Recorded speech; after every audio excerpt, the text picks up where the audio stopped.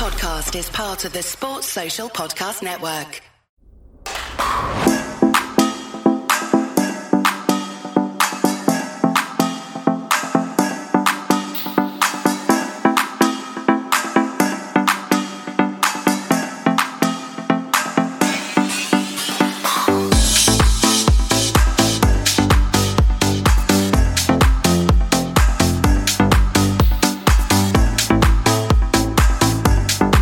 Hello, good evening and welcome to the Fatback 4 for this Sunday night. Leeds 0, Liverpool 3 in the Premier League this afternoon at Elland Road. Loads and loads and loads to get through. With me I have got Conroy, I have Grizz and I have Keith. Tonight, Leeds 0, Liverpool 3. Obviously, Salah 100 goals up in the Premier League. That very, very, very unfortunate injury to Harvey Elliott, which we'll discuss. And the verdict so far, I suppose, on Liverpool, but we've loads to get through on the list here. We want to talk Salah, Fabinho, Elliott, Mane, Thiago, Leeds, all that sort of stuff. So, where we start? I'll tell you what we'll do. Let's start with Grizz. Grizz, we're going to get into loads and loads and loads of stuff this evening on this show, and I know you have lots and lots and lots to say on loads of bits that's gone on today, but just your reaction to a Liverpool 3-0 win at Elland Road, because you know, I think it was a big win. I think it was a big win after all the fucking messing over the weekend and, you know, teams winning titles yesterday and stuff like that. Yeah. I think it was huge for Liverpool to come out and kind of go, hold on, we're still here. Well, I messaged you last night, didn't I? And I said, game week 4, and it feels like huge, massive pressure already. Like, everyone won the title last night. Like, Man United won it in the morning, lunchtime, and then Man City win it in the afternoon at 3 p.m. kickoff, and then Chelsea win it. And then I told you, I said, Gav, we don't win tomorrow. It's chaos. It's nightmare. And he was like, I think you fucking predicted 3-0 as well. I can't remember. 3-1. 3-1. Oh, yeah. Okay. Well done for being honest. I would have lied and said you said 3-0. No, 3-1. No, but fair play to you. Yeah, you said 3-1. But and so there's this reminds me again. It just goes back to the season where we won it, and every time we were asked a question, as in a reply to the other teams in and around us winning, and trying to sort of how teams try to put pressure on you and the onus is on you. You have to just keep up with the pace. It reminded me of that. Leeds away is not easy, especially with a packed Elland crowd. They've been waiting for this day for years, literally. Like coming back in the Premier League, big team coming to town. You know, they had last season, but obviously no crowd. They've only had Everton this season at home, so not really a big team. This was the one for them. This was the one. And I said it, we matched their intensity, their high tempo, their sheer running power. Our class will come through. And I think that was exactly what it was. I think that initial 5 to 10 minutes, we weathered the storm, and then our class literally takes over for the rest of the game. Huge. Way too early to say mental, mentality wise, but it was a glimpse into the mentality monsters that we still are. It was, Keith, I'll come to you because I agree with Grizz to a point. I think there's a lot made of the Leeds crowd and stuff like that, but you have to marry that with a team that you fear, and Leeds can be feared on their day, but they've had 2 home games now and they've drew with Everton 2-2 and they've lost 3-0 at home to Liverpool. I didn't fear Leeds today in a footballing sense. I feared maybe the atmosphere, the intensity, could make it a bit of a mad game, like rough and tumble all over the place and see where they get. But after that, Keith, and a 3-0 win, and as I said, we get into everything in the next little while. What's your reaction to it? Because whether they're good or not, it's an away win. It's a 3-0 win away from home in the 4th league game of the season.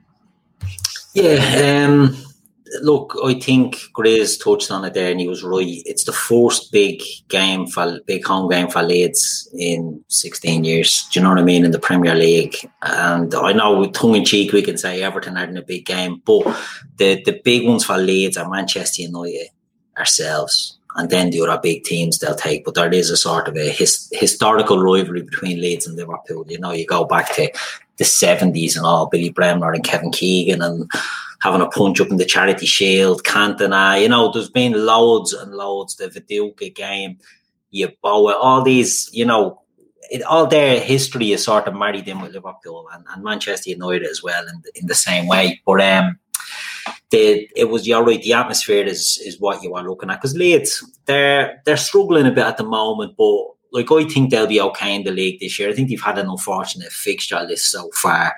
The United away in the first game, that's their biggest rivalry. They got absolutely hopped off. Then Everton at home, 2-2 draw. And then Burnley, was it? They drew with Burnley, was it? Was that third game? 1-1 draw with Burnley. And then ourselves. You know, it's not been a great start for them. But Gav, you're right. The atmosphere is what it's all about. Because very similar to United yesterday, yeah, we all knew United were going to win because the Ronaldo thing whipped up such a sense of inevitability and a frenzy that you just knew sort of what was going to happen there. And I knew the atmosphere was going to be red hot today at Leeds because it's, like I said, it's their first real big one. It's their first, you know, Everton are a big club. Let's not, you know, we can joke about it, but they're not one of the really big boys. You know, they're similar to Leeds. They're a historical big club. But today was one that these fans have been waiting on. We'll get on to some of the reactions maybe as the show goes on. But I felt it was a difficult game. Look, I'm a fan of Bielsa and I'm a fan of how Leeds play and the energy that they play with and the pressing game that they play with.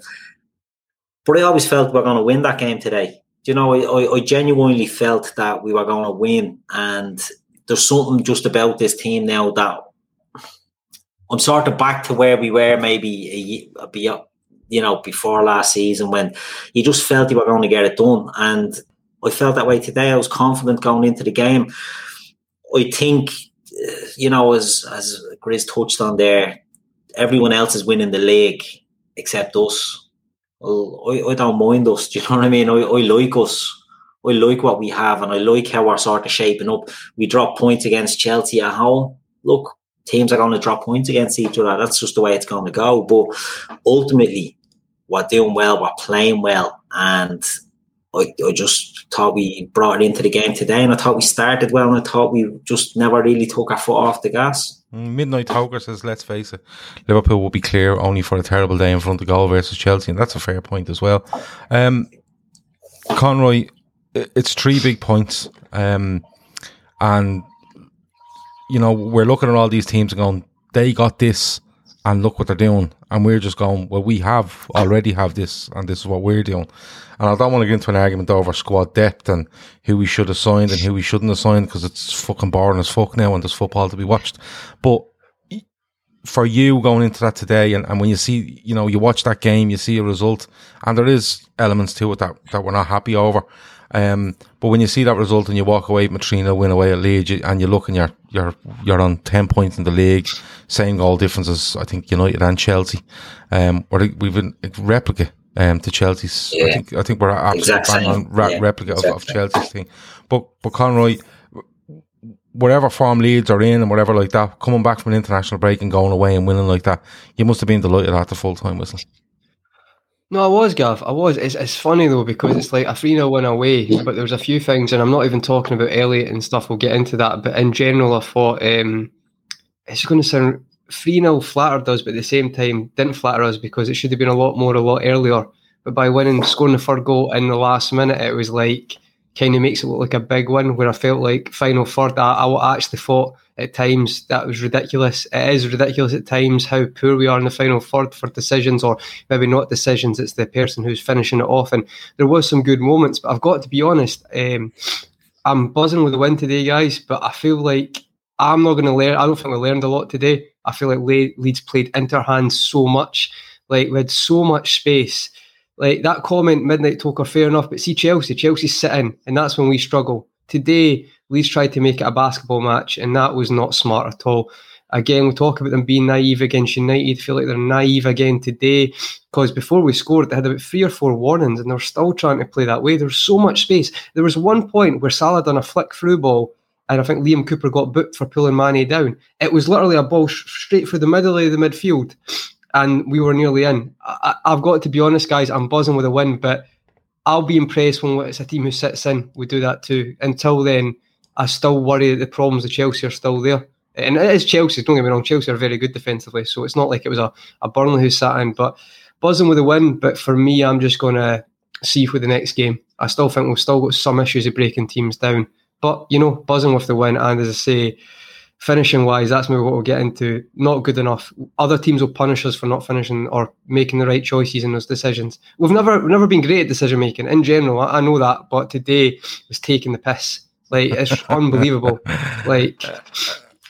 Well, Chris Brack says 3-0 flattered Leeds, and Kevin Ball kind of backs up what you're saying here. He says he just turned around and he says against better teams, Mane can't be as slow making decisions in the final third, and I get that, and we'll talk about the game now in a few minutes, and I get that, but like, my feelings on it was I was confident we were going to win, simply for the reasons you were talking about, Conroy.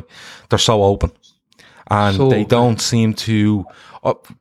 Keith is a massive, advocate of Bielsa. I think they're going to. I think they may struggle this season because, as much as they're good to watch, people have watched them, and by watching them, they're able to figure them out to a certain extent. And what teams seem to be doing against Leeds, which they didn't do as much last season, was to say, "Okay, we won't give them a lot of the ball. Let's go at them and let them go at us, and we'll use our experience to pick them off." And I think after watching them for a year in the Premier League, teams are starting to realise that you will get space against Leeds, and you will get space in certain areas if you, like Grizz said, if you match their running, you match their enthusiasm, and you can dampen their crowd after 10 minutes. They're there to be got at, and that's where I think they might struggle. But for me, I was confident, but coming off the back of the international break, where I don't know if this is even true, because it might be, but I always feel like, international break, first game back, players travelling in at different times. Liverpool are probably excellent. They're probably excellent after the international break. Liverpool, like someone probably put up a stat now going, Gav, they've won the last 10 or the last 11 when they come back in the international break. But it's just something in me where I go in. It's just when players are in different parts of the world and they're coming back on different days, and you're trying to, like Klopp said the other day, I don't even know if I'm allowed to use these Brazilian lads. I'd love to train with the team I want to play with. But I was confident, and on the whole, I thought after 10 minutes where we just suffocated them, and we showed what we were, and we showed what we were about. And overall, I thought, yeah, decision making can be better. Absolutely, it can be better. But you can't argue with 3-0. If you tell me that Liverpool will play like that and make better decisions 9 times out of 10 in the next 15 league games, you'd be hard pushed not to see them winning 12, 13 of those games, and that's just the way I look at it. But moving on to, I want to move on to the lineup, because it surprised a few. Alisson in goal, Trent, Matip, Van Dijk, Robertson as a back four, Fabinho, Thiago and Elliott. I think a lot of people felt that Henderson might start, but Elliott got the show. You had Salah, Mane and Jota. And Grizz, I'll come back to you. We keep saying the only surprise is Elliott is in there, because Henderson has had I think he had one game at Liverpool. He went away. I think he gets some minutes for England. And you're thinking, right, he's back in the stride, but they're obviously managing him a bit. When you've seen that 11, Grizz, where you're kind of going, yeah, I'm good with that. Is that the level of confidence people have in Harvey Elliott, that we just go, yeah, that's cool. If he's in there, we're fine. Yeah, absolutely. And on merit.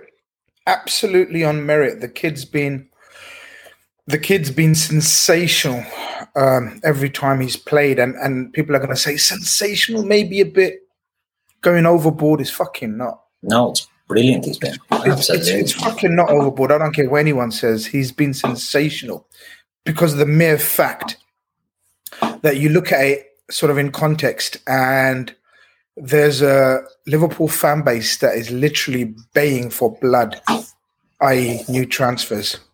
And central midfield is one of the areas that they're baying for blood in. And Jurgen Klopp turns around and says, I'm okay. Forget your Souls and forget your Tielemans. I've got this 17, okay, he's 18 now, is he, lads? 18-year-old. Yeah, 18 now, yeah. Okay, so we've got this 18-year-old who's I see day in, day out, and the improvement I've seen in training and in his attitude, his work ethic, his strength. We can doubt it. Like, as I said to you, when I was at Burnley, when the team lineups came up, I was at the game and I was like, whoa, against Burnley, right? This is some show of confidence and faith in Harvey. And he was magnificent. They tried to rough him up in that game as well. Some fierce tackles. And then he plays against Chelsea, who I think are probably the most structured team and an organised team in the Premier League, in my humble opinion. 100%. And he shows a tactical acuteness in that game that's second to none. So Leeds away, again, another test. You think to yourself, whoa, Leeds away, all the things that we've discussed in terms of, the crowd and the intensity and everything. Jurgen Klopp showed amazing faith in him, and you've got to give credit to Jurgen Klopp and the guys just shown his absolute class. I actually, the formation, as soon as I saw their lineup, I was convinced we're winning, lads. In terms of compared to our lineup, and obviously that sounds simplistic, like obviously we've got the better players than they have. But in terms of how Bielsa set up, it was 4-1 basically, with Calvin Phillips as the lone DM, and then he had 4 forwards, which included Rodrigo as one of the midfielders, and then sort of Bamford up front. I thought. And then it made sense, Jurgen Klopp's thinking in terms of picking Thiago and Elliott, who are very press resistant. And that's the way to bypass this Leeds man-to-man. That's why I thought early in the week Ox might get a chance if Elliott was ruled out. Because that was my thinking. I was thinking Ox might start. And can I ask you, because Dinesh has a super chat, he says Thiago is looking good with Fabinho. They control the midfield. He says we don't know if Chelsea and United can have 10 games as we showed last season.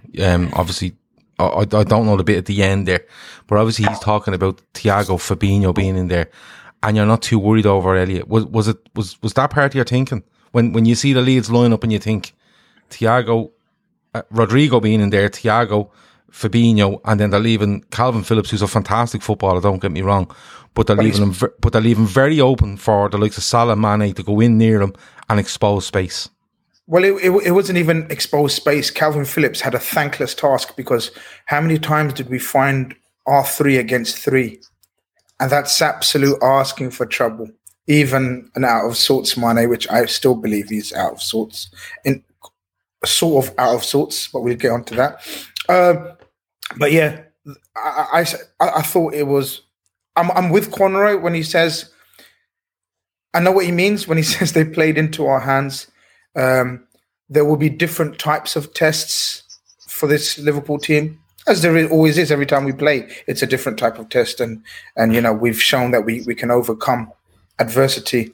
But the lineup, there was a doubt about Robertson wasn't there during the week in terms of a slight issue maybe, but again, I thought Robertson was out of this world. I know we were talking just before air. Yeah. He gives me so much Ashley Cole vibes in terms of energy. Ashley Cole, I thought, was one of the most energetic, fit players I've ever seen in my life.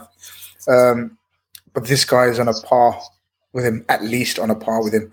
And I know you, Gav, I know you probably want to chat about Trent later, but I thought it's one of those games where you struggle to pick out a standout per se. I thought it was fantastic, and the midfield setup totally made sense because the way Leeds play. Thiago. How many times did we see Thiago and Elliott? They're so comfortable in receiving the ball with a man literally up their ass. Their first touch is immaculate, and that's how you bypass this. Even Fabinho was doing it at times, and that's how you create space against this Leeds team, and it worked a treat. It did, Keith.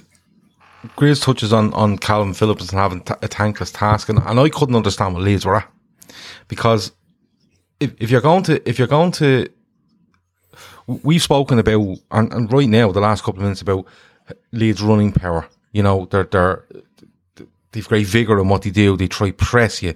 They run and run and run. Why didn't he match them up, Keith? Why didn't he turn around and say, I'll put Calvin Phillips in there and I'll put 2 midfielders ahead of him and we'll mirror what Liverpool are doing? Okay, our forwards may have to work a bit, our wide forwards may have to work very hard because their fullbacks are known for, particularly Trent, getting way forward and looking to create. But why didn't he match them up and nearly say, you know what, we'll try use the crowd and we'll try use the running power and we'll try use the enthusiasm and stuff like that. But I have to agree with Chris, Keith, they just looked as if, and we're saying about teams not sitting in, but I looked at it and went after 10 minutes, they're getting absolutely destroyed here. Yeah, like Leeds formation, Calvin Phillips, okay, you know what you get from him. He's a defensive midfield player. He'll get in there, he'll play ball. Stuart Dallas, yeah, he's a utility player, played a lot in defence, but he is in midfield by trade and can get in there and match it up. Rodrigo was the strange one because Rodrigo was always a centre forward or a winger. And since he's come to England, Bielsa's used him as a midfield player. Like, Bielsa never uses him as a centre forward because Bamford's been the centre forward. So he's got to converted him into this sort of attacking midfielder, which is fair enough. But for this game, and look, I don't know the background of how Leeds are doing, but I don't know why someone, I know he hasn't been playing much, but Click in the midfield, you know, why not go for someone a bit more solid in there to go up against Liverpool, as you say, match them up and go from there. But I think we done a preview on Carnage, and I think the Leeds lads were saying I think he's been struggling with injury. They were saying, so that might explain. Yeah, but even like they whipped off Moreno at half time and put on Tyler Roberts, and to me that's a nothing change. Do you know what I mean? Yeah. Because Tyler Roberts isn't really anything. I'm just looking at that team. Right, Click was on the bench but didn't come on. But they had Shackleton on there that he probably could have thrown in. Young player, plays in defence and can play midfield as well. Plays in midfield, plays in defence. They could have put him on and just gone for something a bit more. I don't know what it is. I just think that was the two areas, the two glaring weaknesses for me for Leeds was Rodrigo and Firpo. And I think that's the problem. They've put a lot into Junior Firpo coming in. Junior Firpo was a good player for Betis and struggled at Barcelona. And they look like they've got a player here who's low on confidence. And linked to us, wasn't he, at some stage? Yeah, 100%. Yeah, we were looking strongly at him for a lot of money. Yeah. And it looks like they've got a player who's low on confidence that's not really hit the ground running. Now, if you're the team that's as open as Leeds and you're playing with a gaping hole at left back, you're going to put yourself under pressure. And when, correct me if I'm wrong, I think Moreno was supposed to be sort of left side of their midfield four, maybe not on the wide midfield, but sort of left of centre. So you're not getting much cover or anything in there. So to me, all right, personnel dictated who we went with, but I think Leeds do have an issue there. If I was Bielsa, I'd be whipping Firpo out of that team until he's up to speed. It's one thing Klopp gets criticised for is not rushing his players in, but you see the benefits of it, like with Roberts and Fabinho. We've seen it so many times. He gives players time to adapt. I'd be putting Dallas back there if I was Bielsa. He played him a lot there last season as well. Yeah, and we just get that solid back and build on that, because the thing about Liverpool so far this season, they've been built, everything we've done, that we look rock solid again. Now, I know it was attacking that was the issue last season. We weren't scoring goals, or we weren't scoring more than one goal to kill off games. But we look solid now. We look like we've got the lads have touched on it there, you know. The fullbacks were good, the keeper was good, the centre-backs were excellent, and the midfield in front of them were brilliant today as well. So Liverpool have got that solid base, and Leeds just don't at the moment. And until they fix that, they're not going to pull up any trees, certainly against the better teams. I think they'll do okay. I think Leeds will beat teams. They'll start to go on a run and they'll beat the teams they're expected to beat, and there'll be a few 6-0s thrown in there that they'll be beaten by. But until they can acclimatise Firpo to the English game, I think they're going to hide into nothing. So when he done that, it looked like a weakness. And as the game went on, who played left was Jack Harrison, wasn't it? Played on the left side of midfield. So that whole side I thought was really, really poor today for Leeds. And they never really got it fixed up. And I know they lost Llorente early on to injury. But they were having a mare even up to that point, you know. Liverpool were all over them. Just before he goes off as well. Like, Conroy, just getting into the game as well, you know, we've all said it, the atmosphere, all that sort of stuff, and it's a huge game for Leeds. You know, I know they've had their first game at home to Everton, but it's Liverpool, this is a different level. And I think Liverpool start quite brightly, and then Leeds come into it, and your man has a shot straight at Alisson. Rodrigo, that's a big chance, by the way. That's a big chance. And he should be trying to put it in the far corner, but I think he just panics and takes a smash at it. But how do you think Liverpool dealt with that in the first 10 minutes or so? Because I thought they were grand. And then what did you think of how we pushed on? Because I thought after that I think Leeds lost a lot of belief when that chance came and went. And then it was just a case of Liverpool taking over, because it was literally, I felt it was like wave after wave. And my only worry was, we need to score 1 or 2 here, because these won't be as bad come second half, for argument's sake. How do you feel we dealt with it and then pushed on? I think, to be honest, quite similar, Gav. I feel like, I will be honest, we started okay, but that chance, Rafinha, we'll talk about him later, but he kind of comes inside, does a step over. I actually think I might be wrong here, lads. It's either Virgil or someone else who doesn't actually see the runners quickly, and there's a gap that opens for Rodrigo to shoot.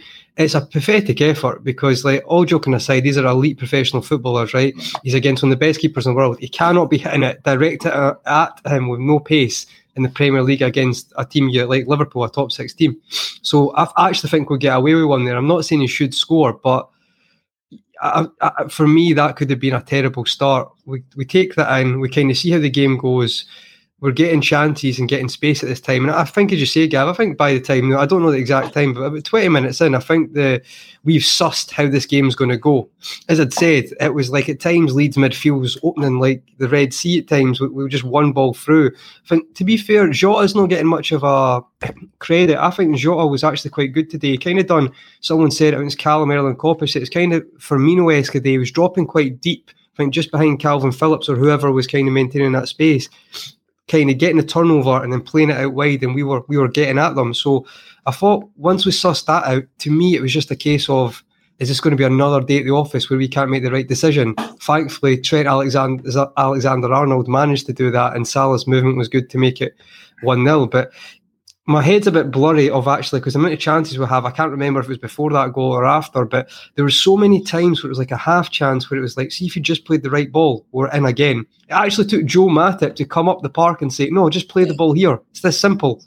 Overcomplicating it as we do sometimes, and outstanding. But as I say, Gav, there's so much space. Honestly, if you wanted to say a dream fixture for that front three, I'm still baffled. I'm still baffled after 20 minutes why I didn't change it. And as you said, I think as soon as we knew that's what the game was going to go like, and they weren't going to change, I think, as Grizz said earlier, we're always going to win the game. It was just about making it comfortable for ourselves and not like 1-2-0 or leaving it as 1-0 for as long as it did. Because a bit like yourself, I thought they were going to improve in second half, but thankfully Fabinho scores quite early and we don't have to worry about that. Yeah. It's I want to get on to Mo Salah, I'm being honest with you, right? Grizz, I'll come to you because that's 100 Premier League goals for Mo Salah.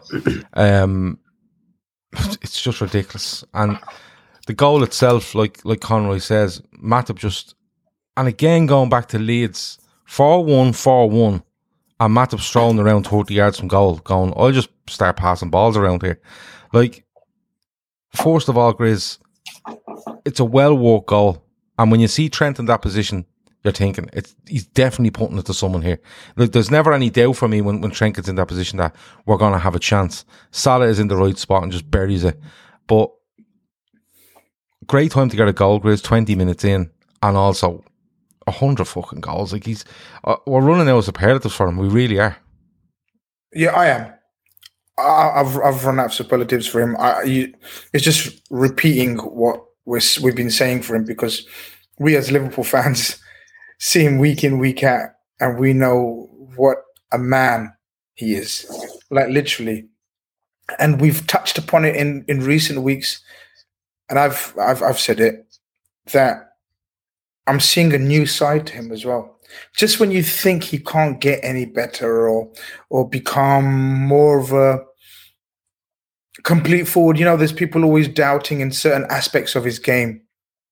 He was getting manhandled in that first half, Gav. Junior Firpo didn't know how to handle him, apart from literally handle him.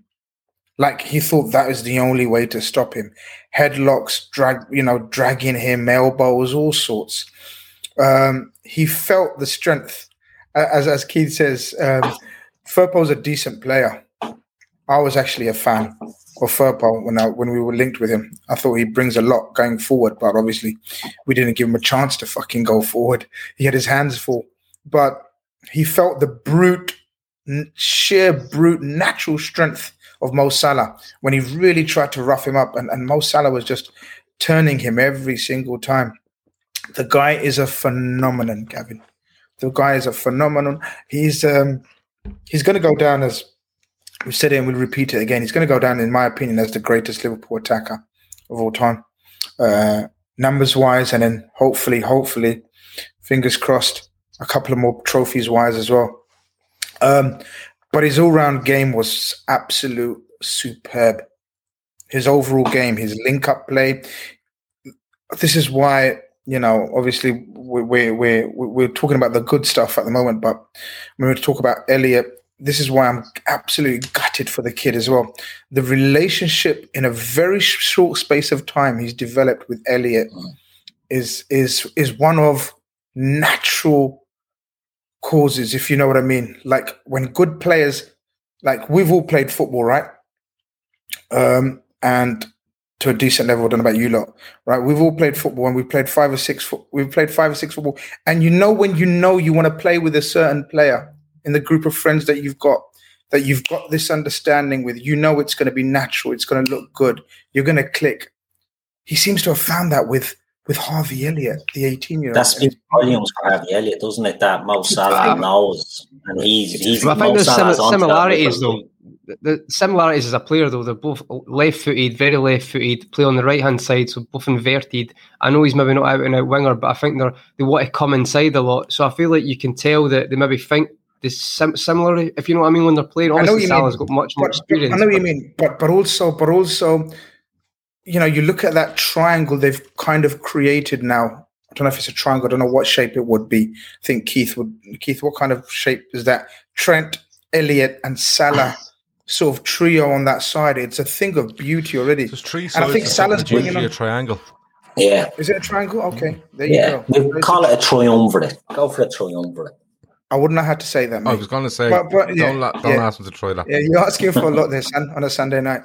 But yeah, Mo Salah, Gaff. Wow. We just hope that someone messaged me in one of the groups. Someone said one of the things about Ronaldo's homecoming will, I think, or the guy was saying, inspire Salah even more, because he'll be talked about even less, and we know Salah, even without Ronaldo, isn't talked about much in the media, but he doesn't give a shit. I think it inspires him to another level. And who does that benefit? Us, carry on talking about your Lukaku's and your Cristiano Ronaldo's. We've got the original gunman who has been decimating defenses for the last 2-3 seasons, and he looks even better now. So long may it continue. Keith, I want to talk. Look, we talked about the goal there, and it's a really well worked goal, and I think the timing of it is great, because Liverpool are starting to get on top. They're controlling, and I always say this: if you're on top and it gets to 25, 30, 35, you're looking at that clock and you're saying to yourself, you need to make this pay, because teams get 15 minutes to reshape and stuff. Like we've seen that with Chelsea a couple of weeks ago, and it's a really well worked goal, and I'm delighted to get it. But I want to ask you about Mo Salah and his happiness, because I think he looks the happiest he's ever looked at Liverpool. And what I mean by that is, Salah would score goals, and I know people would say, oh, there'll be empty stadiums, but Salah would score goals in full stadiums and kind of just be like, yeah, goal, grand. He seems to score goals now and there's like massive smiles on his face, running to his teammates, when I'm looking, and to be honest with you, Keith, I'm looking at going, he's definitely signing a fucking contract. You can't be that happy and hugging all these people only to say you're not staying, or you're not renewing a contract. But he looks so happy.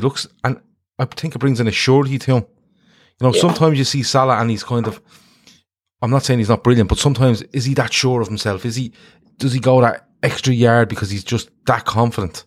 And I'm sure he is really confident, but right now I look at him and I just go, he's turned into a killer for me.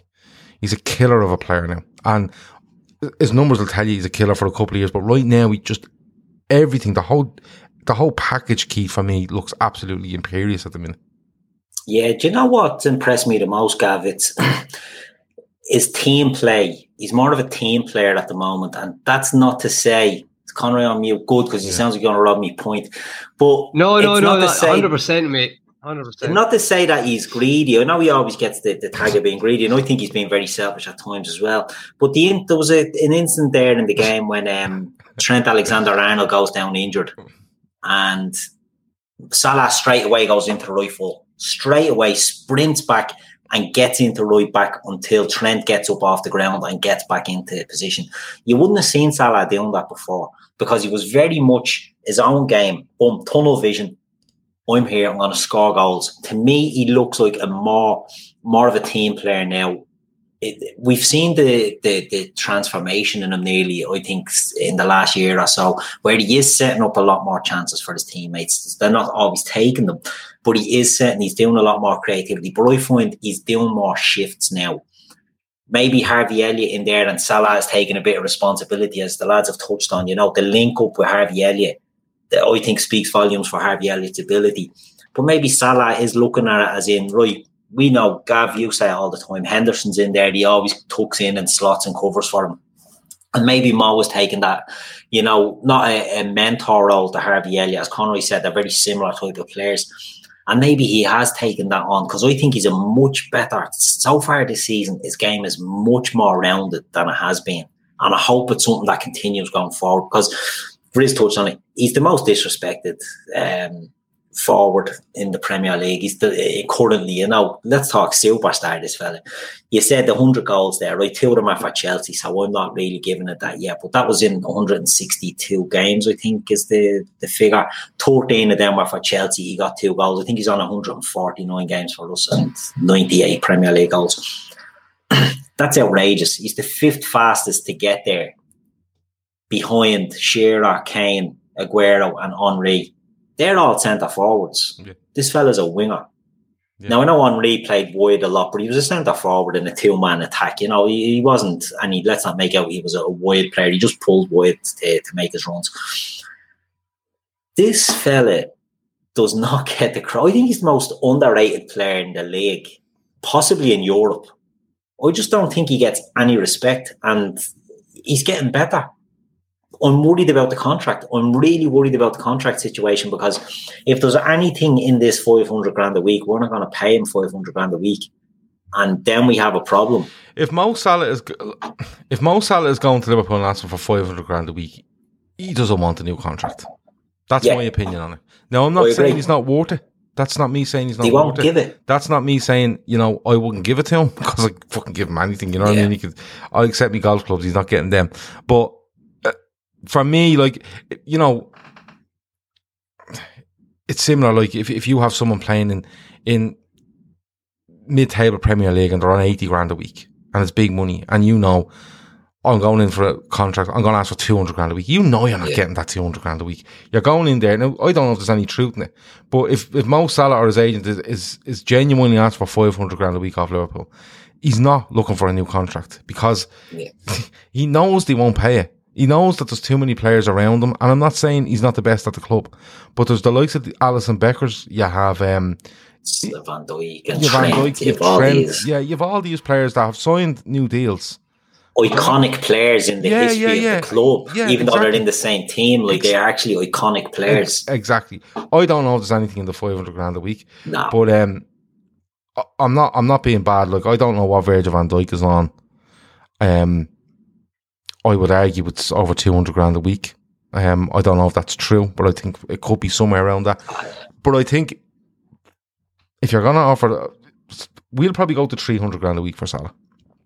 And I think with bonuses then. You see, this is where they're trying to cut out the bonus thing, I think, to a certain extent, because they got massively hit with bonuses over the last couple of years. So they're trying to do base wages with less bonuses so they know exactly what they're paying out, if you get me. But it's... I can't see any truth in the 500 grand a week, but he's just a phenomenon. And I know what you're saying. And maybe people think you live in this bubble where you go, oh, you don't see Salah getting credit. I see Salah getting credit, don't get me wrong, by fans of all clubs. Like, I know fans of Man City, Chelsea, Arsenal, United, Spurs, whatever. And they all say to me, he's fucking brilliant. He's just brilliant. You know, but if he wasn't Mo Salah and he was somebody else doing them sort of numbers as a wide man, you know, it would be like they'd be on the roofs shouting about him, you know what I mean? So it's one of those. It's not like we're living in this kind of little bubble and we're just not acknowledging that the credit he's getting, because I think he does get credit, but like for that, them sort of numbers, for only them 4 players to be ahead of him, who are centre forwards and who all took penalties as well, so the penalty shout really can't be thrown at you. It's absolutely fucking phenomenal. It really is, and that's the only word from him. And you know what? He's 2 years left. We're into September now. My only worry is that, and I always say this, when it gets to 18 months and it gets to the January, forget the summer next summer, when it gets to that January and nothing's happened, you know there's something wrong, in my opinion. It won't get to that. It won't get to that. I don't think it will. I think you'll probably see something the next month. Where it'll be announced very soon. Where you think, I think it'll be a case of, I think might be before the next international break where you'll find. And if, look, I'd be absolutely and utterly over the moon. It's probably the one of my most happiest contract renewals I'll ever see. If it's, and I don't care what they're fucking paying him. Just tell me he's signed on for another 4 years, and I'm all in, because he's absolutely unbelievable. And I've made this point before, and people agree and people don't agree with me. He's streets ahead of Luis Suarez and what he done for Liverpool, and I don't give a fuck what anyone says. Suarez was a ridiculous footballer, but Mo Salah is way more valuable to Liverpool than Luis Suarez ever was. And I mean that, ever. He's that fucking good.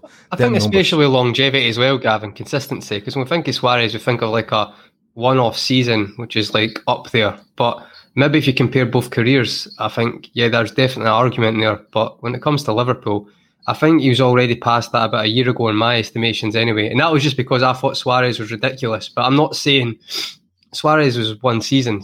Salah's won a Champions League and a Premier League. Yeah, but Suarez was probably one of my favourite players ever to watch at Liverpool, because he was just, it was madness. He was a better player. It was madness. He had more rounded, I think, as a player. Listen, you could arguably Suarez is a better player than Thierry Henry. That's a legitimate argument because of what Suarez has done in his career, but we're not getting to that. But that's a legitimate argument. But the thing is, like, just looking, I get what Suarez done, and I loved every minute of it. But when I look at Mo Salah and I look at Mo Suarez, and people say, who would you take? For Liverpool, it's Mo Salah all day. And every day and twice on Sunday. And people would say, but Suarez went on to do this. Yeah, he did. He went on. He went off and done That's the key part. The thing is, he played for Liverpool Football Club. Mo Salah is streets ahead of him. Streets. And people will argue that and say, no, I'm sorry. He's fucking unbelievable. Absolutely and utterly unbelievable. And that'll be the biggest news of the season for me. Yeah, I agree with you. But just to clear that up, I'm seeing a few comments sort of the screen. I don't know if this is what you meant as well, Gav. I think Suarez is a better player, ability-wise, than Mo Salah. But Mo Salah is a better Liverpool player than Luis Suarez ever was, because of what he's done, what he's won, and the fact that he spearheaded that. Luis Suarez has done great since he's left, but people are saying, "Oh no, Suarez miles ahead." As a Liverpool player, I think Salah. I'm leaning towards Salah being probably the best attacker we've ever had. Doesn't mean he's the best forward player we've ever had. I think Fernando Torres was a better footballer. Robbie Fowler was a better footballer. But take Salah ahead of them. Not a bother. Is a legacy with Liverpool is the team, I feel like. You have to take it in. You have to consider it, don't you? Yeah, maybe when he leaves after the next contract, which he will sign 4 years, better luck. Maybe 5, Gav, if we're lucky. Yeah, it's maybe after that you have to look back, because look, don't get me wrong, Suarez was just fucking outrageous, but for me, as a Liverpool legacy and what he's done at the club, and for the amount of time he's been here, and just Salah is just, it's incredible. I can't even see a debate here, lads. I mean, I know we're trying to create a debate for content purposes, but there's, in terms of what we've discussed, legacy, in terms of his time here, in terms of the trophies, in terms of the turnaround, in terms of the turnaround fortunes, elevating us to we were always a huge mega club, but we are now a super club. Like the rival, like no one can say they're a bigger club than us. He's enabled us to reach there, and it's not, of course, it's not only Mo Salah, but his numbers have enabled that, lads. Yeah. It's simple as that. It's just. I think we try to have the discussion because we run out of things to say about Salah, and I think when you run out of things to say about a player, that's all you need to say. I've ran out of things to say, and we did run out of things to say about Luis Suarez at times. But I look at Salah. I look at the entertainment value. Suarez was ridiculous, but actual Liverpool value and what's come with it, it's Salah all day for me. Moving on though, and I'm going to come to you, Conroy, because I said to the lads at half-time, lads, dominating 12, 14 shots, I think, in the first half, 3 or 4 on target, opening them up, being really on top, really, really impressive.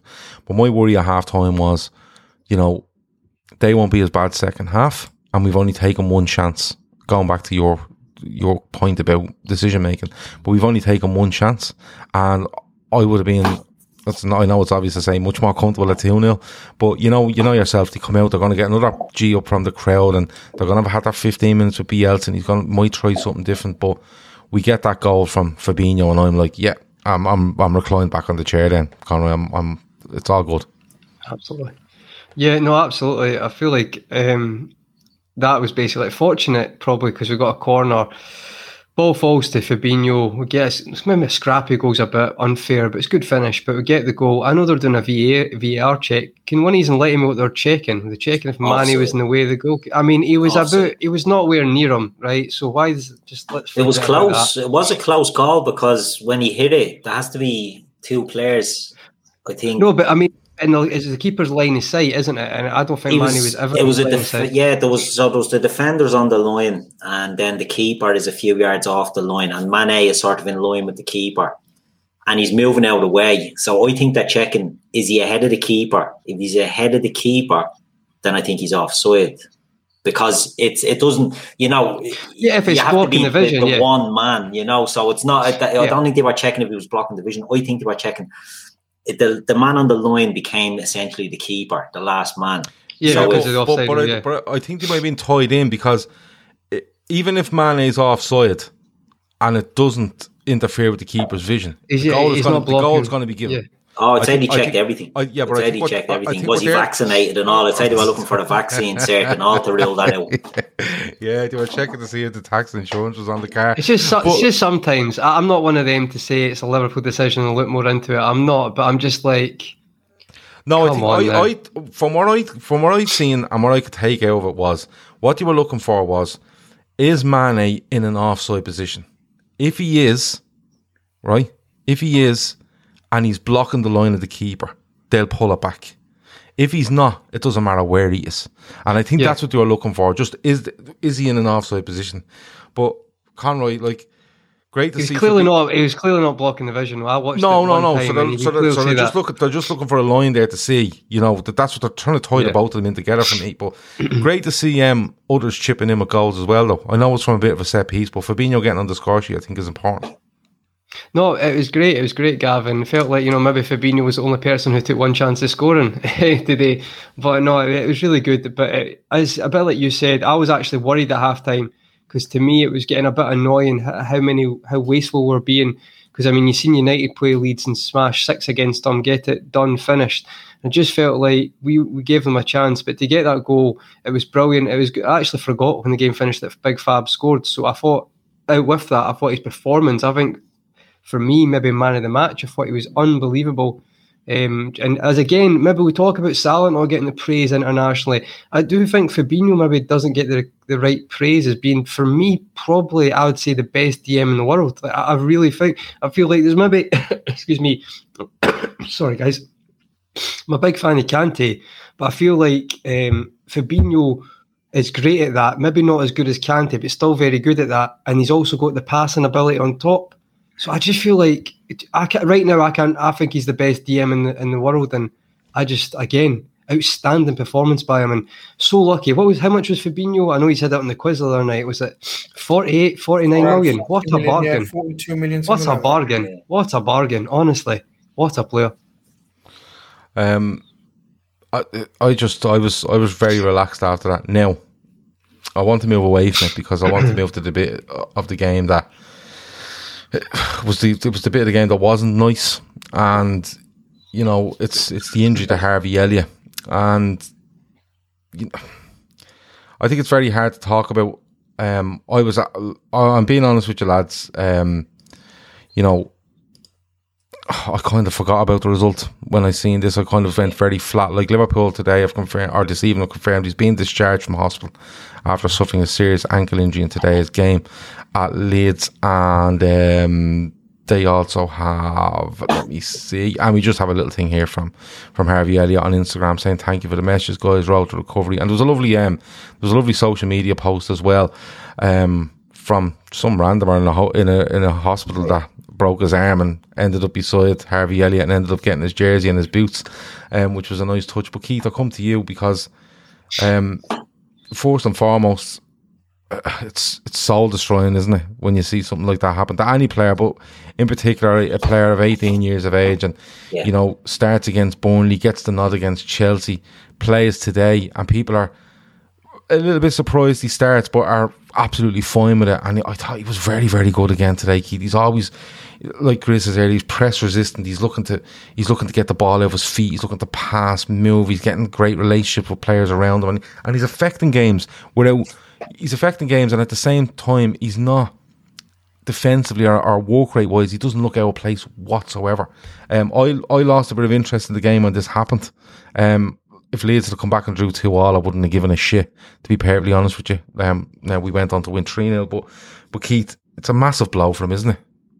It is, Gav, it is. You touched on something earlier about the lineup for Liverpool, where you're surprised that Henderson didn't come in. I wasn't, to be honest. I thought the only debate was whether Naby or Thiago played on the left of the midfield, because Harvey Elliott, once he got that game against Chelsea, that tells you all you need to know about what Jurgen Klopp thinks about him as a player, right? So he's in there against Chelsea. You know, he has that jersey and that's his to lose.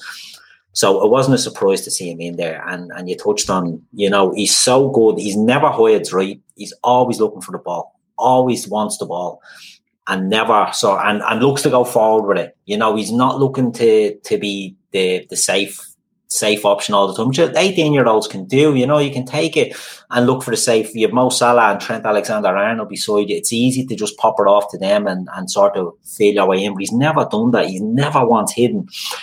And he has been flying. You know, I thought he was great again today. Pete, I've said this before, people were screaming for Jude Bellingham. Jude Bellingham was a great player, don't get me wrong. But they'll scream for every wonder kid in the world when we have our own wonder kid. And he was proven to be as good as anyone else. And it's a killer blow for the lad. Something you said there, Gav, was you lost the interest in the game and it went really flat. But I'm delighted that we went and got that third goal, because if we'd have sat back and even conceding the goal and given Leeds a sniff in that game, I think that would have been hugely detrimental to the squad and the season, because it would have meant we'd slip back into, I don't know, use victims, right? We're going to come on to that. But it lets us slip back in to the mentality that, it's happening again. Do you know what I mean? We've lost another horror injury. How can this happen to us again? The lads were emotional. You saw Klopp's interview at the end. You saw the reaction of the players, and they still got on and done the business. Do you know what I mean? The game was flat as fuck when it happened. Let's be honest. It lost its... I know what you're saying, Gav. It lost its mojo. I just wanted it to finish. Just wanted it over as quickly as possible. But I'm glad we went on and we sort of forced that home. It's a bad loss. Injuries are part of football, okay? Injuries are part of football. Did Pascal Struijk mean to do it? No, I don't think he did. Was it reckless? Yeah. Was it a red card? Without doubt. I don't buy into this narrative that it's not a red card, because while we can all say, you know, but, you know, he doesn't go to do him there. Sadio Mane didn't go to do Ederson at the Etihad a few years ago. Yeah, intent's not in the rule book, Keith. Exactly. It's all changed now, and it's, you know, if you're reckless, and it was a reckless challenge. People are saying, it was a good tackle, but the fact that he injured him is what got him sent off. No, it was a scissor tackle from behind at speed. If Struijk jumps in with his left foot, nicks the ball away as he does, and goes on, that's it. The force with the trailing leg to come in behind catches his leg, and it's a reckless tackle. Did he mean to do him? I don't think he did, but he did. So at the end of the day, it's a red card, and you know it's not nice. The fella obviously is going to be a bit upset after seeing it. He didn't mean to injure Harvey Elliott, 18 years old. Didn't mean to do it, but that's what happens. And the consequence of that is a red card. Whether people think it's harsh or not, it's a red card. Well, I think it's a red card all day long. You know, people are saying, oh, well, he gets the ball and no, it doesn't matter that he gets the ball.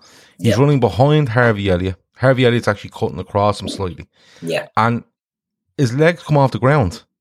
He's behind Harvey Elliott with both his legs wrapped around him. His left leg comes down on Harvey Elliott. He's in no position to try that tackle. I agree with you. If Harvey Elliott tries to run across him and he runs beside Harvey Elliott, gets his left leg around him and scoops the ball away, you go, you know what? He stayed on the ground. He slid on the ground. He might get a free kick against him because he went to ground. But the fact, and I don't think there's any intent. I don't think that's up for debate. There's no intent, but it is reckless. It's absolutely reckless.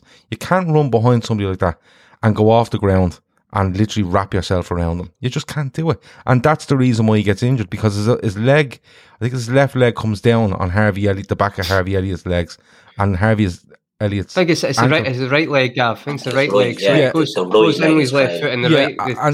And Harvey Elliott has nowhere to go. And that's what recklessness is. Grizz, for you, I was going to say penalty. Red card, Grizz? I don't think it's a red card offence. Okay. Explain, please. Enlighten me here, Grizz. I don't. I think it was a very hard, tough challenge. And it was absolutely a disastrous outcome. But I don't think that gets given. If Elliott, that's my only thing. It won't get given in 2021 if Elliott wasn't injured or taken off, in my opinion. I think it does, Chris. I think 5-10 years ago it doesn't. I think now the rules have changed and the wording of the rules, I think, has changed where, it's like, you got a touch on the ball. That doesn't matter anymore. Do you know what I mean? I tell you why, and someone's mentioned it in the chat all the time. I tell you why. There's someone's mentioned in the chat. I think it's gone now. There was a similar tackle later on Sadio Mane on the absolute. Liam Cooper, Liam Cooper. Cooper, and not even a free kick. Yeah. So very similar, 80% similar style from behind. Won the ball cleanly, but sort of came from behind with 2 feet wrapped around his ankles. Nothing was given. That's my point. I don't think it gets given.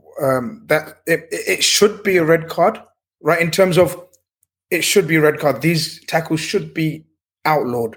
Absolutely. People might be thinking I'm saying, oh, that's fine. What I'm saying, it wouldn't get given, if it wasn't. Well, I'd say what I think the difference is between the two tackles, Chris, and look, that's fair enough. There is another tackle by Cooper. Striker's running at pace. He's flying up to get onto Harvey Elliott and he lunges in on him at pace. It's a reckless tackle. And that's the key here. It's reckless and it endangers the safety of an opponent. So I know what you mean. Because of the injury, it can be clouded and it can be this and it can be that.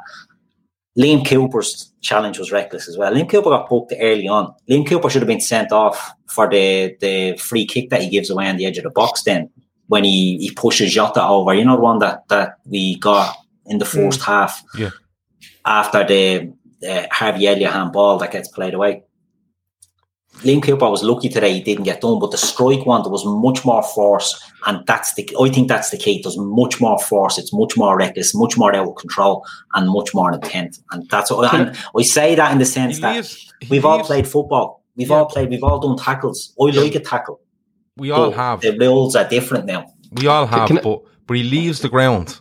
Yeah, he leaves the ground and his legs wrap around Harvey Elliott. Doesn't matter what else happens. Yeah. He leaves the ground and both his legs are around him. And if he doesn't leave the ground and tries to tackle him, Harvey Elliott's feet has somewhere to go. Harvey Elliott's legs have nowhere to go because he's wrapped around him. There's it's not intent. It's just the heat of the game. He's chasing, I'll throw myself, but he could have done it loads of different ways to try to win a ball back. He could have just kept running with him. And just could have kept running and tried to muscle him. He could have slid around him from the left. He could have let him kind of cut across him and then went after him and tried to cut, slide tackle him from the right, but he doesn't. He goes straight down the back of him.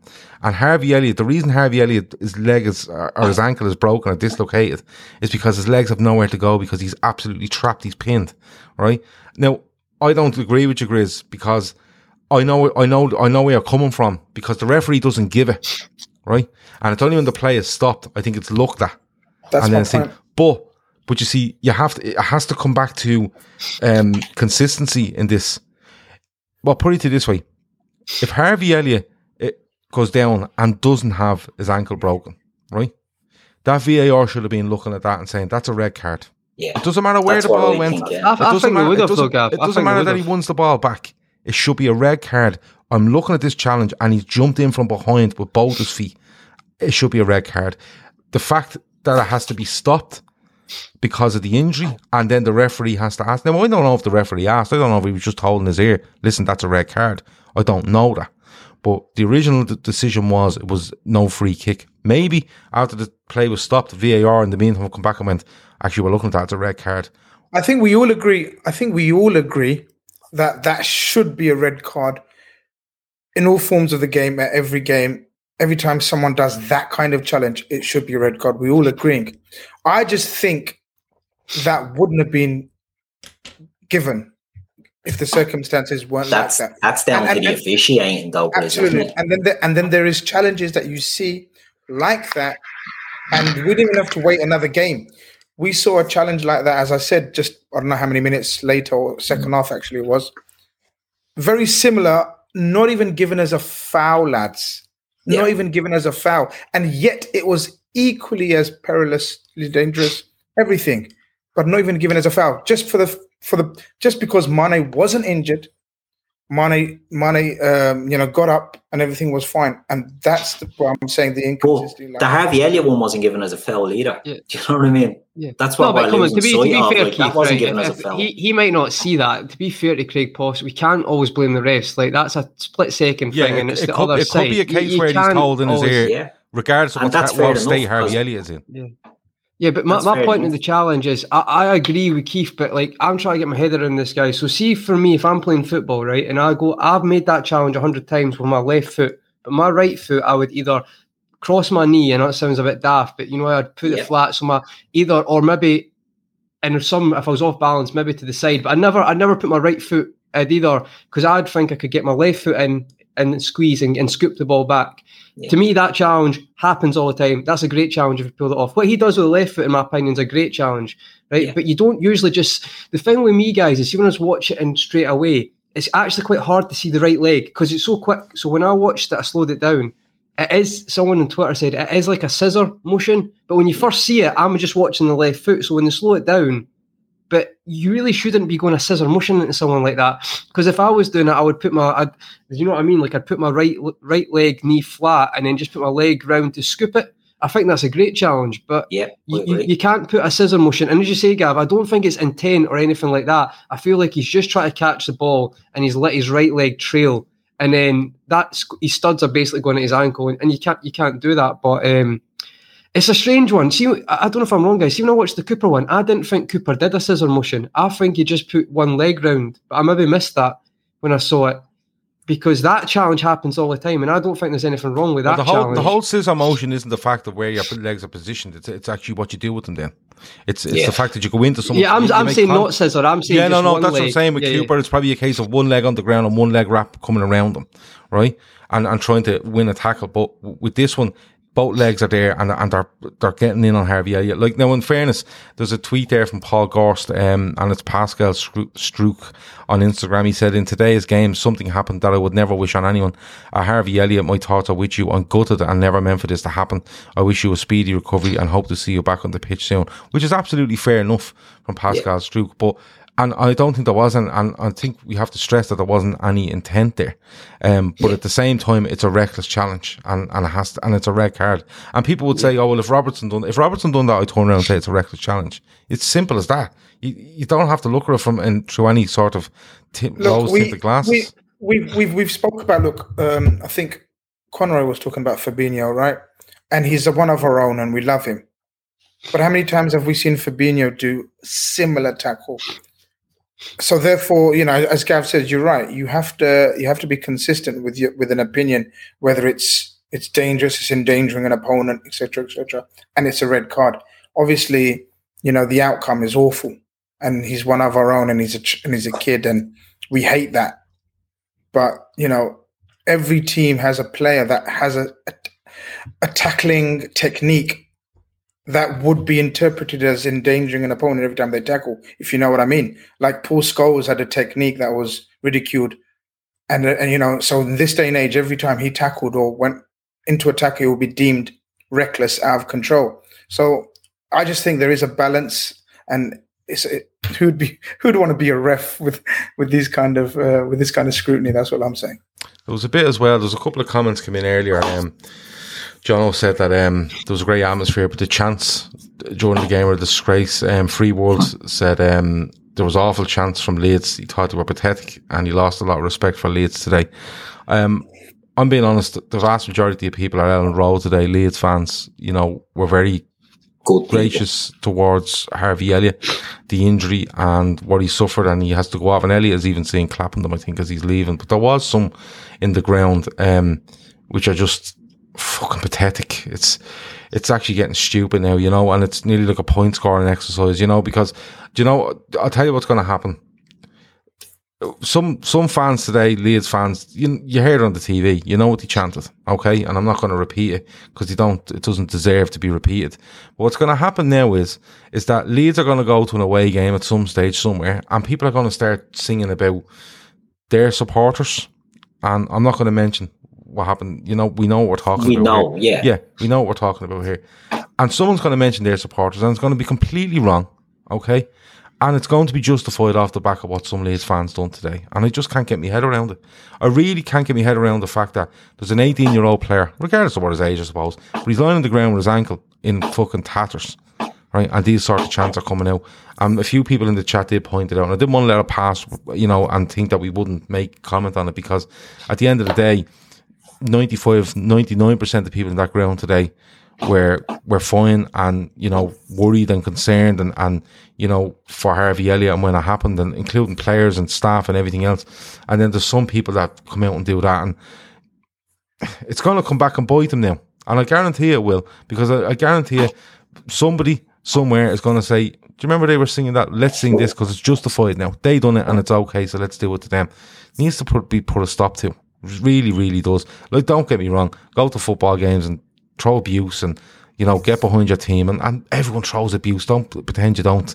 You do, call them names and generic names, I suppose, and whatever else it might be, but you don't need to go down that road. You really don't, because it only comes back on you, because all clubs have a history. All fans have a history, and there's an easy way of picking out anything. Pick a club and you can find something, that happened in their past or happened to them or they done or whatever it might be. And now, because that has gone on, it will happen back to them, and then it'll be the people that do it will justify it, and then it just leads to, it's just fucking desperate, to be perfectly honest with you. Gav, before we move off that, can I just say something on it, right? So, you're spot on what you say, and it doesn't justify it. I think it's disgraceful. It's like when you hear, Hillsborough chants and then Man United games, and then there's a Munich reference made, and it's tit for tat, and nobody wins out of it. I think it's absolutely disgusting that people do that. There'll always be tribalism in sport, and in football especially. There'll always be rivalry. But the lines that get crossed now, it's just absolutely disgraceful. And you touched on Leeds, and we all know what's going to be said about Leeds. We know the incident that everyone's going to be bringing up about them. But one thing that boils my piss is when Liverpool fans were singing about Chelsea rent boys. And, if people are offended by that, and rightly so, it's deemed as homophobic and it was highlighted. Liverpool came out and apologised for that and said we don't condone our fans singing it, and we don't want our fans singing it. Some of them still sang it. But nothing, Liverpool are sort of being out, well, we've said this. Liverpool, every game they play, they get called bin dippers, they get called, poverty, all this sort of stuff gets shouted at them. Hillsborough chants get shouted at them.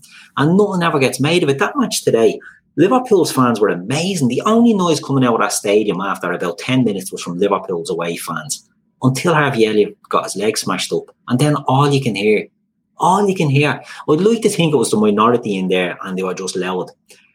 But some of the chanting that you could hear, I was watching Jim Beglin and who was it? Jim Beglin, I can't remember who else it was.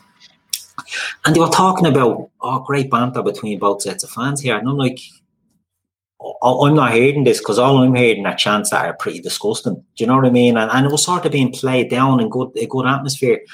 I just think the chanting by fans, you know, you can sing songs and you can have a rivalry, but some of it just gets disgusting. And that today, there's some good Leeds fans. I said the other night on the midweek fix, I think Leeds are a big club. I like Leeds as a club, but some of their fans are just, they're a bit low, you know, they're a bit low. And it's not just Leeds, it's all clubs. Liverpool fans have it as well. You know, we're not really known for that. But this is what I'm saying. This is what I'm saying. They'll be just justified moving on. And they keep going, well, they done it, why can't we? And that's what's going to happen. It has to stop. Look, it's one of those. I just want to show you some stats from the game before we move on, and I'm going to give you all one topic each before we finish, if that's okay. Leeds versus Liverpool today in the Premier League. The shots and goals map there on the screen for you, and Liverpool are just peppering ridiculously peppering the goal. You can see where the goals come from, how hard and easy the chances are, but to go away and have that sort of those sort of chances. And Mane's was closer than any of the goals. Yeah, Mane's was closer than any of the goals, really was. But we got on to Mane in a little bit. And the overall stats for the game, 3-0. XG at 3.66 for Liverpool, 28 shots to 9, 496 passes to 380. I think overall, it was a fairly dominant display. Graves, I'm going to come to you first. I want you to talk to me about Sadio Mane, because he had an eventful day. He gets the third goal, which I'd like you to talk about, but he also misses a sitter in the first half. And overall, there's flashes from me, Chris. There's flashes of, you know, of the Mane there, but there's still kind of a little bit of would it be right in saying a little bit of a hangover from last season still there? It's a mix for me. Yeah, I think you summed it up perfectly for me. I don't disagree with any of that. I think there is flashes, and as harsh as it may seem, and you know, defenders of Sadio Mane or fanboys of Sadio Mane or whatever you want to call them will jump on my head. But I stick to my opinion that we won't ever see that Sadio, the Sadio that we've seen for the last 2-3 seasons again. I think, you know, that doesn't mean he's suddenly a crap player. Like this is the bit that people don't understand. It doesn't mean suddenly he's awful and we should get rid. What the clamour was from a lot of fans, including me, I was very vociferous about it, was at times like this or when he's going through a patch like this. And yes, he scored 2 in 4 goals. I think that's his second goal in 4 games, isn't it now? I think, yeah. There should be someone on his toes in terms of competition and giving him that break. Again, he played the full 90 minutes. You know, I thought there is flashes. There was very positive signs. He was very energetic, very... the passion was there. You could see it. You know, he was... he persevered. So you've got to give him. He was there every time, which is a good sign. He didn't shy away. He tried things. I just think he's missing that dynamism that we associate with. Is it just getting a bit of confidence back, Chris? Because he's getting... I don't think it's confidence. No, I don't think it's confidence. I'll tell you why. Just sorry. I just quickly tell you why. I just think that acceleration that Sadio Mane was unbelievable at beating men from a standing position. Like he was. Like, you know how people rave about Adama Traore's blistering start? Well, Sadio Mane was the original. I mean, he will set you up and totally stop the play. So he'd be just standing over the ball, and then he'd be able to offer a start like that, beat you, and go on the outside. It seems as though he's lost that, and it's not only this season, as we discussed last season. It was through last season. Now, obviously, a lot of people Some people say about the COVID, and maybe it's a long COVID and it's affecting him. I just think if we had someone worthy of sort of competing with him and keeping him on his toes, or to just motivate him, like look at the impact Jota had on Firmino. Like we saw a brilliant ending to Firmino when Jota came back. So yeah, look, Sadio Mane. I love Sadio Mane more than anyone. And Sadio Mane wants to win that league more than anyone. As we saw the season we won it. I just think we have seen the best of. I just think we've seen the best of Sadio, and that's. I think that's a very valid opinion to have. It doesn't mean sell him, flog him. He's finished. He's dead. I just think we've seen the best of Sadio Mane. The only thing I would say is that, and a few people have said in the chat, is that all right. I don't think he looks as blistering as he used to. Because when Sadio Mane arrived, he was all about pace. He was, remember Arsenal away, when he just tore Arsenal apart down the right wing, cut inside and scored with the left foot. And maybe he's evolved a little bit, where he doesn't rely on pace as much, and that's maybe not why we're seeing it exposed as much. But when I'm looking at that map that we've put up there with regards to his shots and his on target and stuff like that, I do think it's a confidence thing. And I'll tell you why. Because I always thought Sadio Mane was a really good finisher. I always said it. Really good finisher for football. Gets in good position, scores, loves that one, where he opens his body and puts it across goalkeepers. And I'm looking at that and the chance he's getting. Now, the one at the back post today fizzed across at him. I think he gets ahead of it slightly and he tries to just get it. He just tries to caress it and it goes up over the bar. But I'm looking, I'll put it to this way. I'd be a lot more concerned if Sadio Mane wasn't having 7 or 8 shots and wasn't in those positions.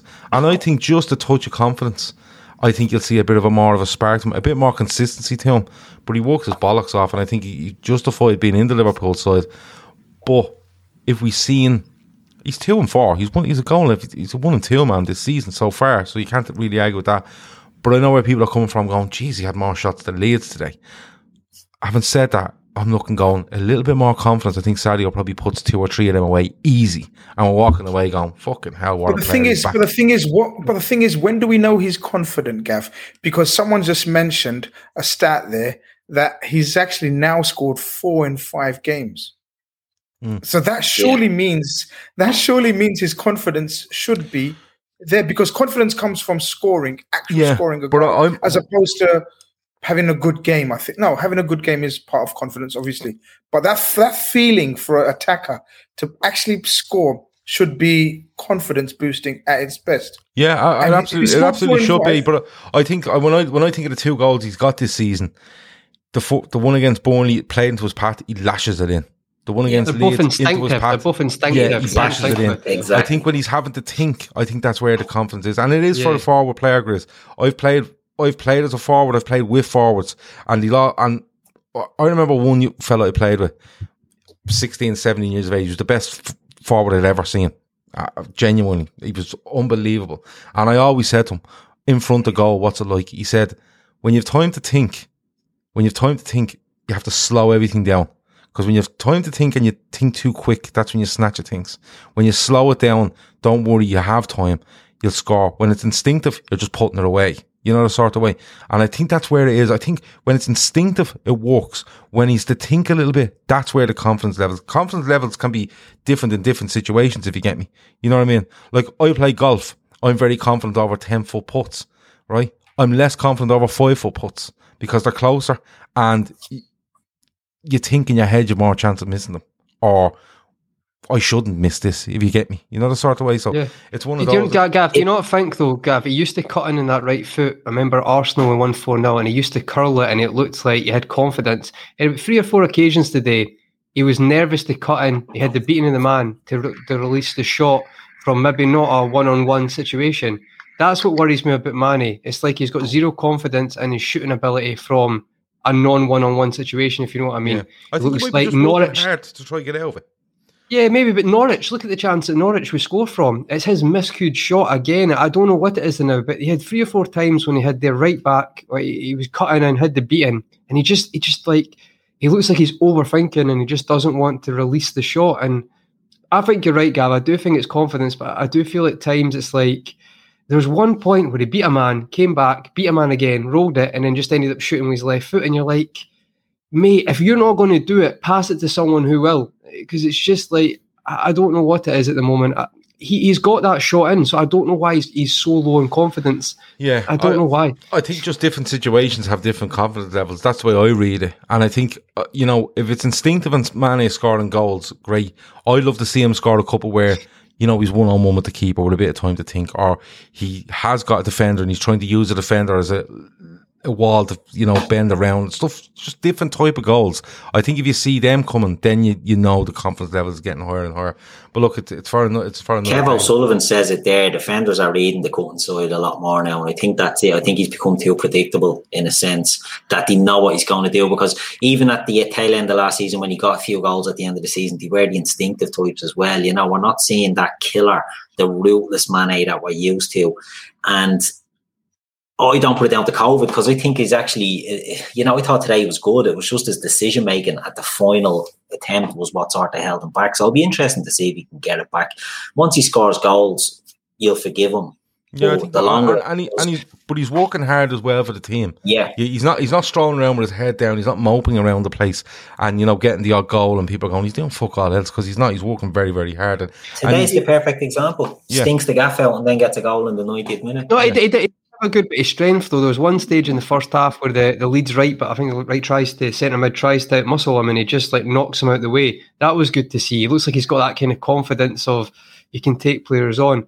He's an enigma. He's actually turning into Salah before in the past has had probably Mane performances like today, if you know what I mean. Like maybe done some good stuff, done some bad stuff, and then scored.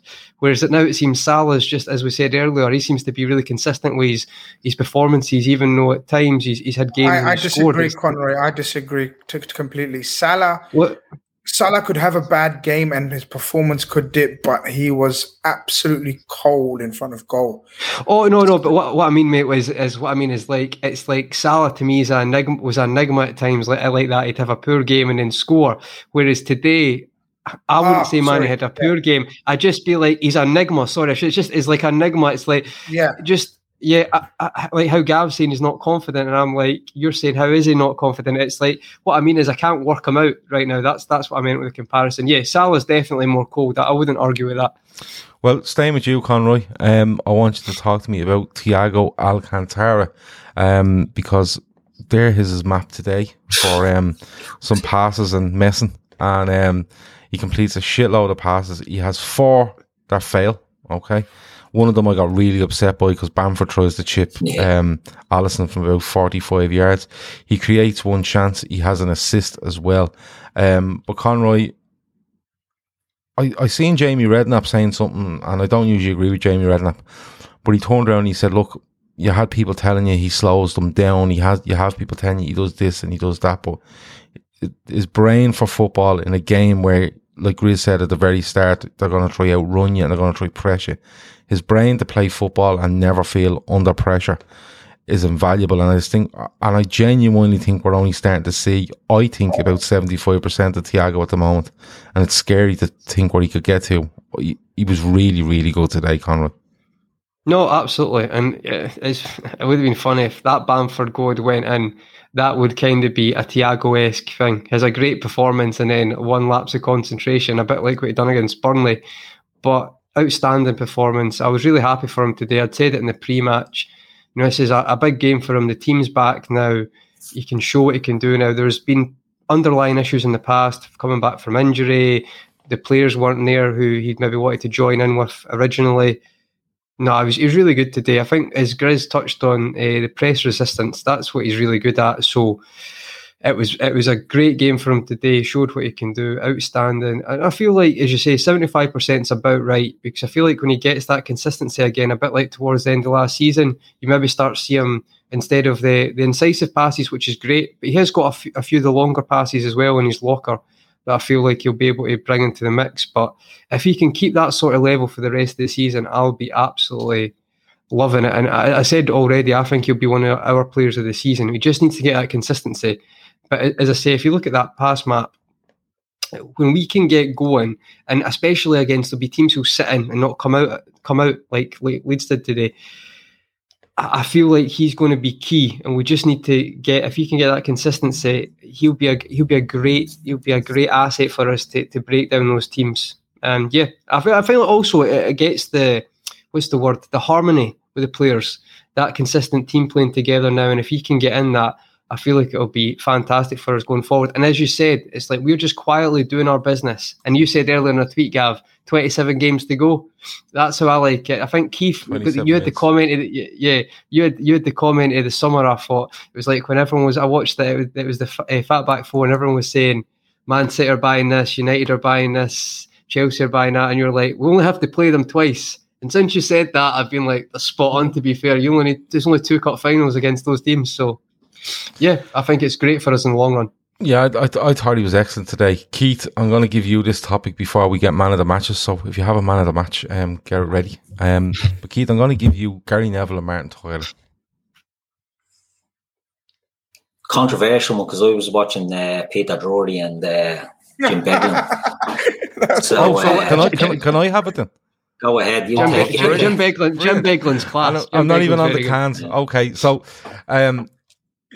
you know me, I don't usually watch it on Sky, but I ended up watching it on Sky today, and I have to be.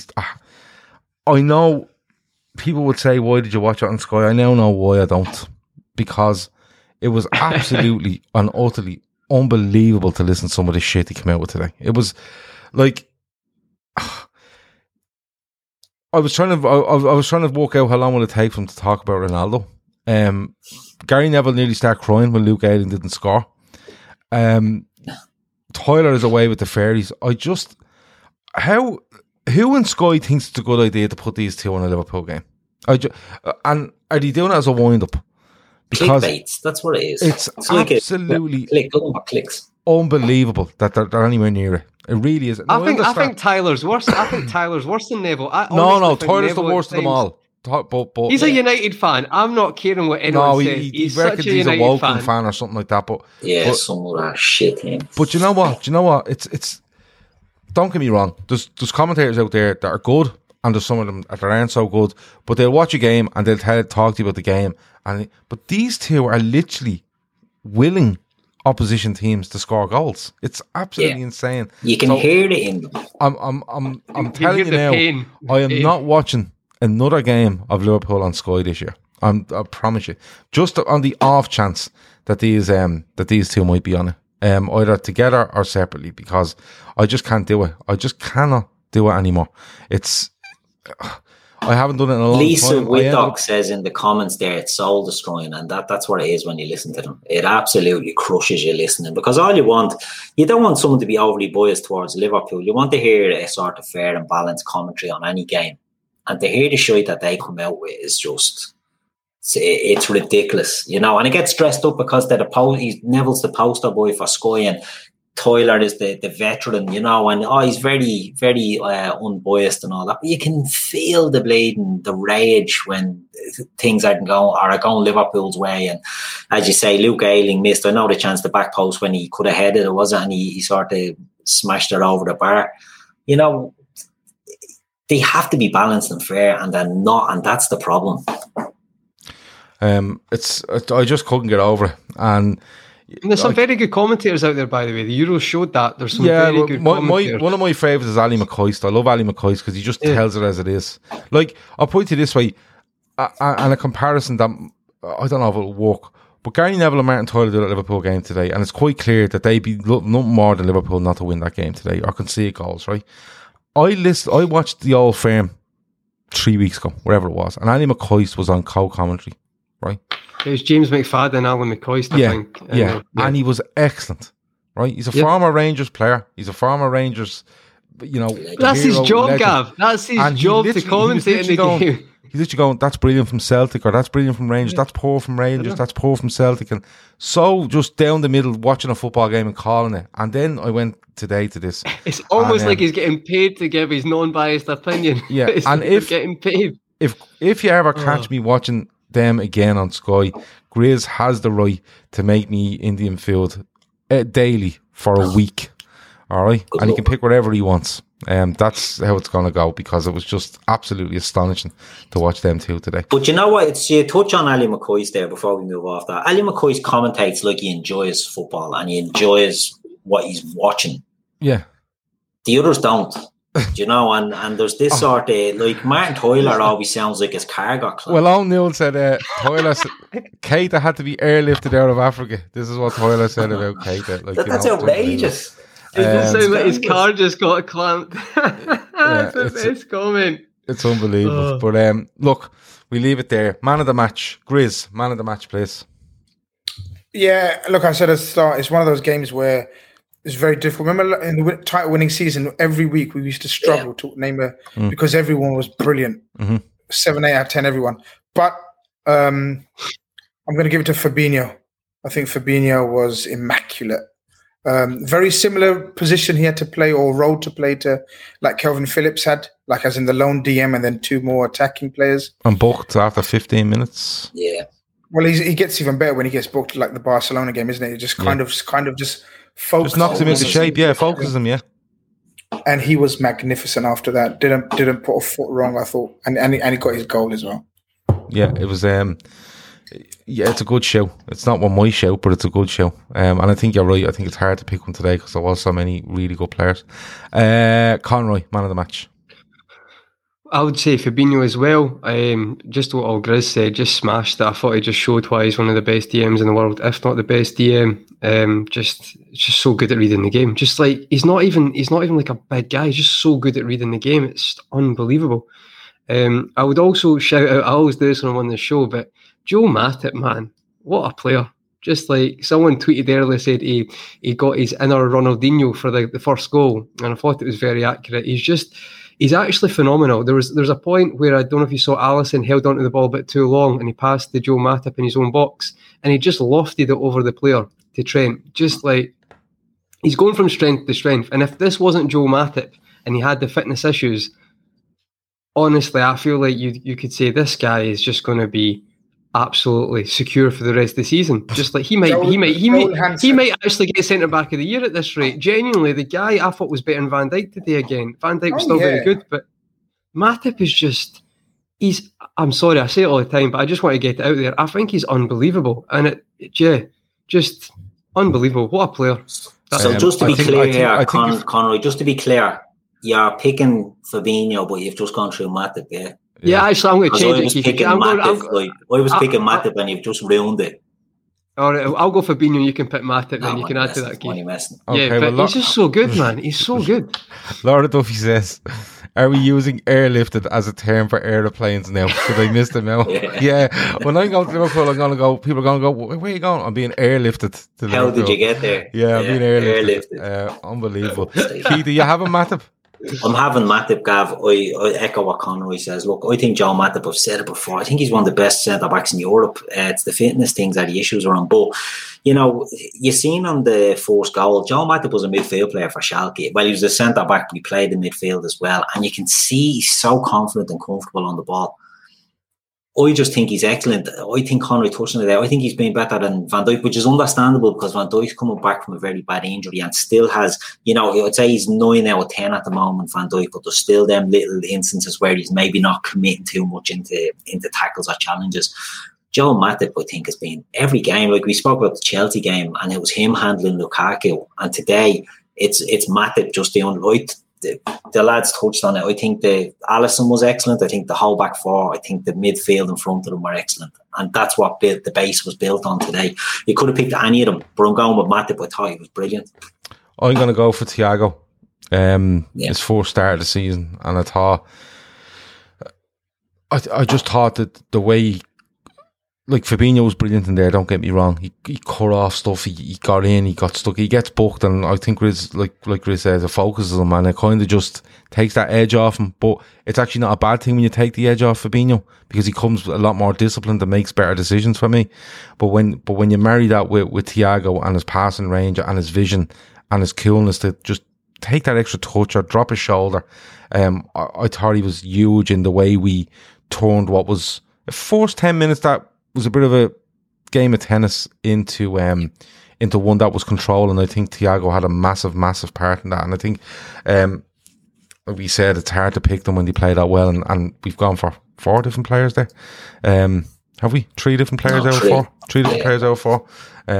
Conroy ruined it by Robin Matip, but we let him away with it. But, no, you done Fabinho as well. Yeah, so no, 2 yeah. Fabinhos, Just 2 copying people. Just copying people. Just stealing other people's answers. It was. I just thought it was really, really, really good from Thiago today, especially on his first start, and I think it's really good to see that mix in midfield where we're seeing, unfortunately, with players gone out today for a while, but you're seeing different players coming in and out. Maybe now you'll see Curtis Jones starting to come into the squad and show what he can do, because as though it's bad for Harvey Elliott, it's an opportunity now for Curtis Jones and others. So, hopefully they can kick on and kind of take the baton on from here. Before we go, anything else before we go, lads? The floor is free. Conroy, anything else before we go?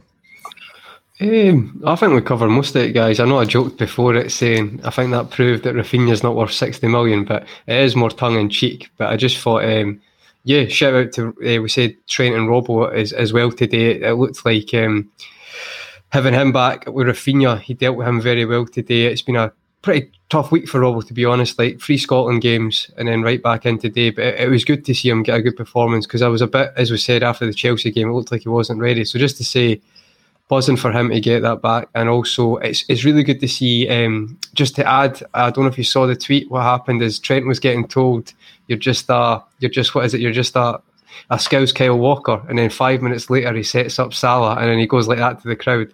So I thought that was just a really, really beautiful moment for Trent. So I just thought I'd add that in. Good stuff. Keith, anything else before we go?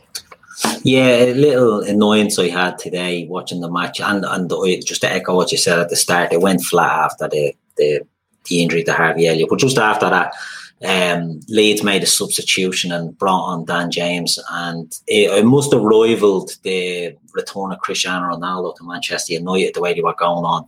They'd have been as well bringing on bleeding Rick James or Sid James, one for the kids, for all that Dan James done, and how they rated this young fella as some sort of bleeding superstar. I just couldn't get my head around that. So a little dig at Dan James, but I just couldn't believe it, Yeah. Not a fan, needless to say. Stick the boot into Dan James. Nice one. Grizz, anything else before we go? No, I'm just having a very weird conversation with my Uber driver, because I'm telling him, I can't tell him I'm on a, I suppose I could have told him I'm on YouTube right now. I've told him just leave the food, they can go, and he's insisting that I open the door. So, okay. So this is weird. I've said, look, leave the door at the food. I've arrived. I said, I know you've arrived. Just leave the food at the door. Bring him in. Thank you very much, and you can go. Bring him in. He's like, no, I don't want to bring him in. Come on, bring him in and talk to him. No, he's gone now. Then I had to say, look, I'm in the toilet. Yeah. leave the food and go. It's fine. Thank you very much. I think he's worried that the foxes might get to it before me. But listen, what did you order? You chase the foxes down the road. I've ordered. I've just ordered a small pizza today, Gav. Small pizza, but it's an interesting toppings on this one. It's the first time I've heard. I don't know if people can relate to this. Hold on one second. Don't say pineapple. It's a meatball. Actually, why am I prolonging this? My food's ready. Okay. It's a meatball special. A meatball special. People are asking what you ordered. It's a meatball special, small pizza, which is a fucking lie. Yes, a 9-inch. Is that a small pizza for a normal human or a small one? A 12-inch meatball pizza. It's a small pizza. It's not a small. Is that a big one? No, a 7 or a 9 inch is a small personal pizza. Well, it's relative. Okay, all right. Okay, make sure to go and check out YouTube channels belonging to Grizz, belonging to Conroy. But Keith doesn't have one, but we'll try to get him one as well. Would you like one? Do you know what you could do? You could just call your YouTube channel The List, right? Yeah. And we could give you a topic and you could just list out people you don't like surrounding that topic. People love your lists. I would watch that, Keith. I would watch that, mate. You're due a list. You're due a list. Don't forget to subscribe. Like and subscribe to Keith The List. Keith The List Palunka was the name of the YouTube channel. But before we go, there was a huge money collection by the Dublin Fire Brigade over the weekend in Dublin City Centre for Sienna Steps. I believe it went really, really well. I'm waiting to hear exactly how much they've earned. But as you know, they've earned enough money to send Sienna for the treatment, and now it's all about having the money for her to do rehab, which is as important as the treatment she's going to have. We have until November to this, and I'm genuinely going to try plan something where we're going to get as many people on a podcast as we can for as long amount of time as we can, hours upon hours. And we're just going to have a laugh, and we're going to do different things, and we're going to shut down super chats, and we're going to make people click a link. The only thing in the description will be a link to go and donate to Sienna. So I'm as of tomorrow, I'm going to try to organise this. If you have any suggestions as to what you'd like to see, what you'd like us to do, please do it, because I know the lads on screen, the lads off screen involved with us, people from other podcasts, if I ask them, they will come and do it for us. So please, if you have any suggestions, the best thing to do is probably DM us on Twitter or email us at lfcdaytrippers@gmail.com, where any suggestions you have that we could fit into a show that could last, I don't know, 3, 4, 5 hours, whatever you want. We will just literally have a link to donate to Sienna, and we'll have a laugh throughout that time, and we'll have cans and all, and personal 12-inch pizzas, and Keith shouting out lists, and Conroy robbing stuff. No, I've got a wee idea there, Gav. Just on a wee light bulb. After, maybe it might be quite fun. Maybe okay, I'll tell you. Keep it there. Yeah, absolutely. Gav's like bleeding Bob Geldof now, isn't he? Just putting on TV extravaganzas here. No, do you know what? People have asked for this for ages, and I thought, no, Bob Geldof. I'm not a prick. Here's the link. He's a wanker. He is. No. We want your money now, Doyle. Blah, blah, blah, blah. Stop. Give me your money, you pricks. We could put out a single.